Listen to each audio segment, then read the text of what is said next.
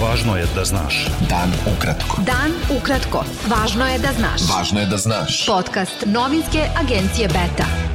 25. juna sa vama Darko Čačić.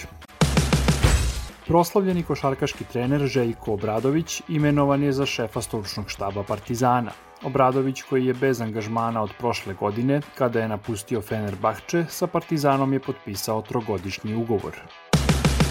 Predsednik Narodne stranke Vuk Jeremić i 3 visoka funkcionera te partije došli su u zgradu predsedništva na Andrićevom vencu, nakon što ih je predsednik Srbije Aleksandar Vučić juče javno pozvao na tuču. Jeremić je rekao da je Vučić, kada je sišao, bio vidno rastrojen, da mu se okružen obezbeđenjem unosio u lice, psovao, vređao i pretio. Jeremić je kazao da je pozvao Vučića da izađe iz zgrade, ali da predsednik Srbije za to nije imao hrabrosti. Ministar unutrašnjih poslova Aleksandar Vulin rekao je da su pripadnici Kobri sprečili da Jeremić i drugi funkcioneri Narodne stranke dobiju ono po šta su došli.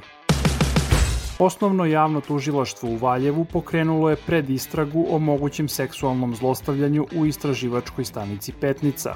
Predistraga je pokrenuta nakon što su nekadašnje polaznice Petnice za nedeljnik Vreme ispričale kroz šta su prošle i optužile istog napasnika da ih je primoravao da se skidaju i fotografisao ih. Povodom navoda o seksualnom zlostavljanju u Petnici, Zaštitnik građana je pokrenuo postupke kontrole zakonitosti i pravilnosti rada Ministarstva prosvete i te obrazovne ustanove. Bivše polaznice i polaznici Petnice uputili su pismo podrške žrtvama i zatražili od uprave da im se izvini, da sankcioniše odgovorne i da preduzme korake na sprečavanju sličnih situacija. Rad Petnice je obustavljen, a mlađi predavači zatražili su ostavku rukovodstva.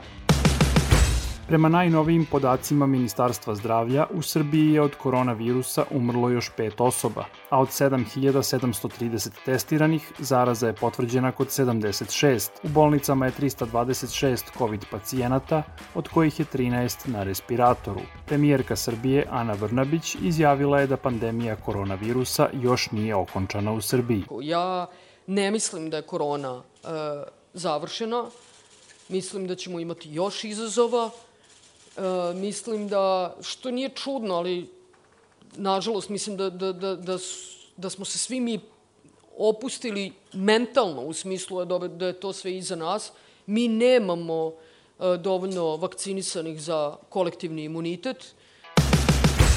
Ekološki aktivista Aleksandar Jovanović Ćuta izjavio je da ne zna šta je izazvalo toliki bes pojedinih opozicionih lidera prema njemu i zbog čega ga optužuju da je učestvovao u osnivanju Srpske napredne stranke i da igra ulogu koju je na predsjedničkim izborima 2017. imao Luka Maksimović, poznatiji kao Beli Preletačević. Jovanović je agenciji Beta rekao da vlast u Srbiji mora da bude smenjena jer vodi zemlju direktno u propast. Dodao je da se osjeća loše kada mora da demantuje da iza njega stoji Srpska napredna stranka.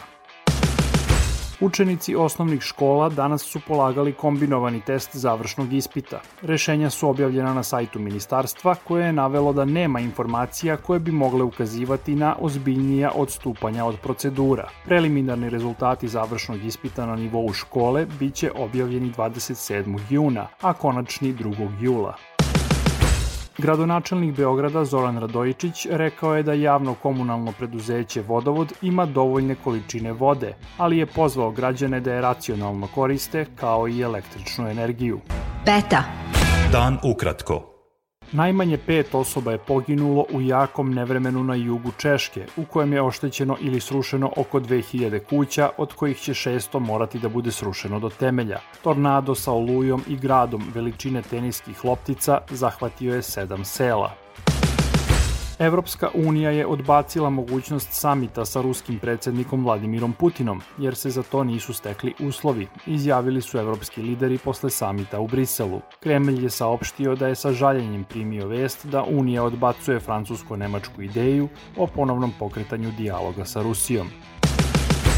Ruska vojska je počela velike vojne vežbe u Sredozemnom moru, u vreme povećanih tenzija posle incidenta sa britanskim razaračem u Crnom moru. Moskva je saopštila da je jedan od njenih ratnih brodova u sredu ispalio hice upozorenja nakon što se britanski razarač pojavio u blizini poluostrva Krim koje je Rusija pripojila.